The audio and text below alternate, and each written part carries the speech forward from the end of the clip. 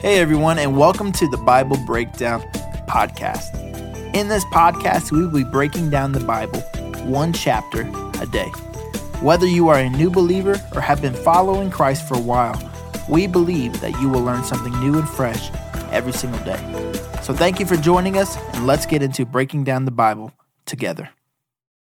Well, hello, everybody. Welcome back to the Bible Breakdown Podcast with your host, Pastor Brandon. Today, Galatians chapter 4. I almost said Galatians. I don't know what that means. Galatians chapter 4. If I were to give this one a title, it would be Adopted. The awesome thing to know that because of the grace of God, we have been adopted into the spiritual family.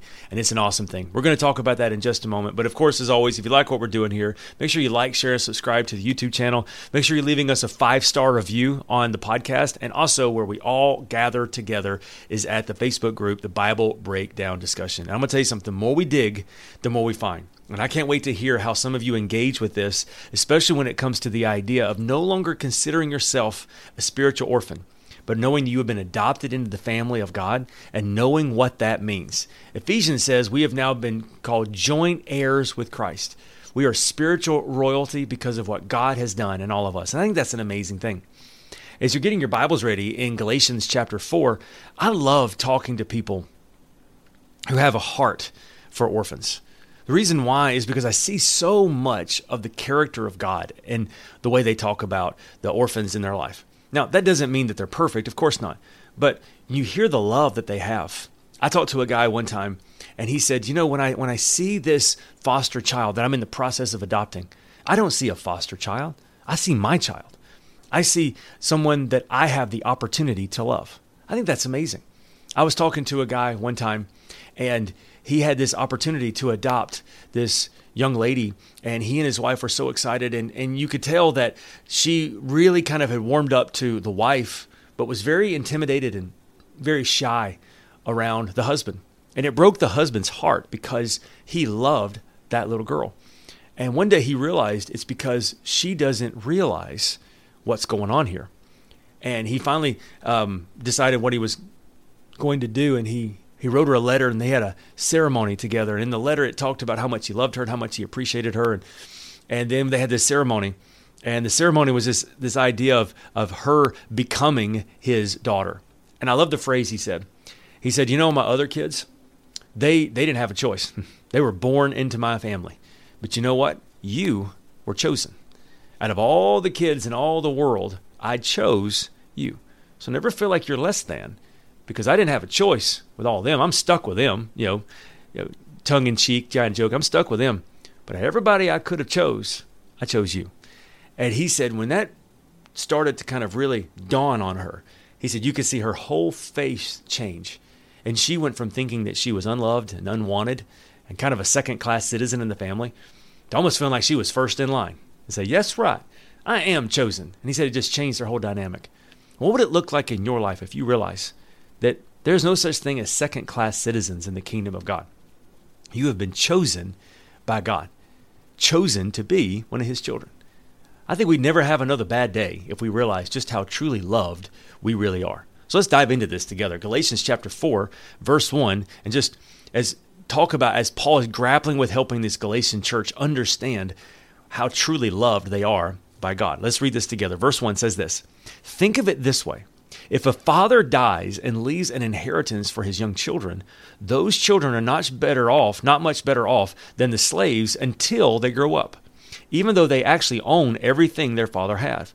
They have to obey their guardians until they reach whatever age the father has set. That's the way it was with us before Christ came. We were like children. We were slaves to the basic spiritual principles of this world. But when the time was right, God sent his son, born of a woman subject to the law. But God sent him to buy freedom for us who were slaves to the law so that he could adopt us as his very own children. And because we are his children, God has sent the Spirit of his Son into our hearts, prompting us out to call out, Abba, Father. Now you are no longer a slave, but God's own child. And since you are his child, God made you his heir. Now, first of all, that Abba, Father, that word Abba is an Arabic word which simply means dad. So he's saying, Dad, my Father. It's a term of endearment. It's a term to say that it's not just an official term, but it's a term of knowing. It's the difference between when my girls are mad at me and they will say, "Hey, Father," as opposed to when they were little, when they would say, "Daddy, carry me." It's a term of endearment. And he's saying, so now we don't have to have just a formal relationship with the King of the universe, but we can go up to him and call him Heavenly Father. And he's saying, since you are now his child, you have been grafted into the promise given to Abraham. And now you are his child. You've never been more loved than you are right now. God's word continues in verse 8, and he says, before you Gentiles knew God, you were slaves to so-called gods that didn't even exist. So now that you know God, or should I say, now that God knows you, why do you want to go back again and become slaves once more to the weak and useless spiritual principles of this world? Are you trying to earn favor with God by observing certain days or months or seasons or years? I fear for you. Perhaps all my hard work with you was for nothing. Dear brothers and sisters, I plead with you to live as I do in freedom from these things. For I have become like you Gentiles, free from those laws. You did not mistreat me when I first preached to you. Surely you remember that I was sick when I first brought the good news to you. But even though my condition tempted you to reject me, you did not despise me or turn away. No, you took me in and cared for me as though I were an angel from God, or even Christ Jesus himself. Where is that joyful and grateful spirit you felt then? I'm sure you would have even taken out your own eyes and given them to me if you had deemed it possible. Have I now become your enemy because I'm telling you the truth? Those false teachers are so eager to win your favor, but their intentions are not good. They are trying to shut you off so that you will not pay attention to anything other than them. If someone is eager to do good things for you, that's all right, but let them do it all the time, not just when I'm with you. Oh, my dear children, I feel as though I am going through labor pains for you again, and they will continue until Christ is fully developed in your lives. I wish I were with you right now so I could change my tone, but at this distance, I don't know how else to help you. In other words, Paul is saying, you've been freed by serving Christ. Why are you now trying to earn salvation? Why are you trying to earn God's favor? We don't live for favor. We live from a position of favor. So now when we walk towards sinlessness and we get rid of all those things in our life, it's because we have been accepted by God, not so that we can be accepted by God. Verse 21, tell me, you who want to live under the law, do you know what the law actually says? The scriptures say that Abraham had two sons. One was with his slave wife, and one was with his freeborn wife. The son of the slave wife was born in a human attempt to bring about the fulfillment of God's promise. But the son of the freeborn wife was born as God's own fulfillment of his promise. These two women serve as an illustration of God's two covenants. The first woman, Hagar, represents Mount Sinai, where the people received the law that enslaved them. In other words, the Ten Commandments. And now Jerusalem is just like Mount Sinai in Arabia because she and her children live in slavery to the law. But the other woman, Sarah, represents the heavenly Jerusalem. She is the free woman and she is our spiritual mother. Isaiah said, rejoice, O childless woman, you who have never given birth. Break into joyful shout, you who have never been in labor. For the detestable woman now has more children than the woman who lives with her husband. And as you, dear brothers and sisters, are children of the promise, just like Isaac. But you are now being persecuted by those who want to keep the law, just like Ishmael, the child born by human effort, persecuted Isaac, the child born by the power of the Spirit. But what do the scriptures say about that? Get rid of the slave and her son, for the son of the slave woman will not share the inheritance with the free woman's son. So, dear brothers and sisters, we are not children of the slave woman, we are children of the free woman. So in other words, what he is doing is he is talking about Abraham. Abraham was promised that he was going to have a child one day, but he and his wife Sarah couldn't have a child, and they were waiting for God's promise, but then they got impatient.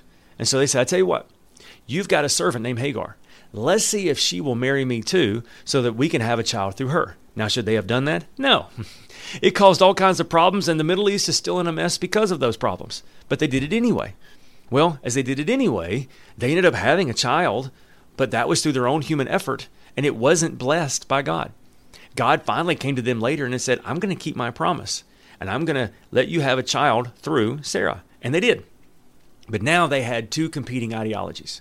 And what Paul is saying is that's a great example of what's going on. It's both were trying to get close to God.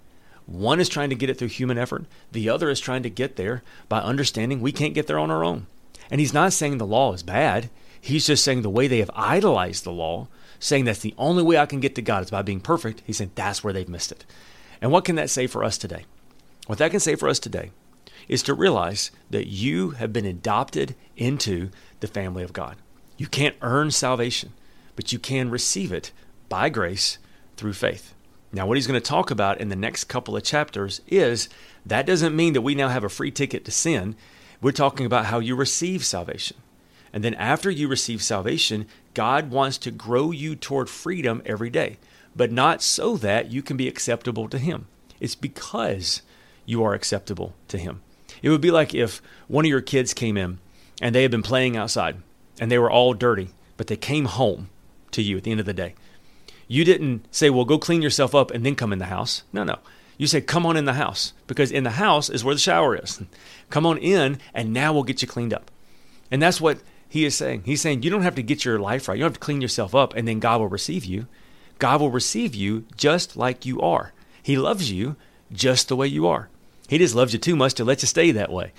He wants you to find freedom in every way. But it all starts with receiving Christ. And I want to tell you right now, you've never been more loved than you are right now.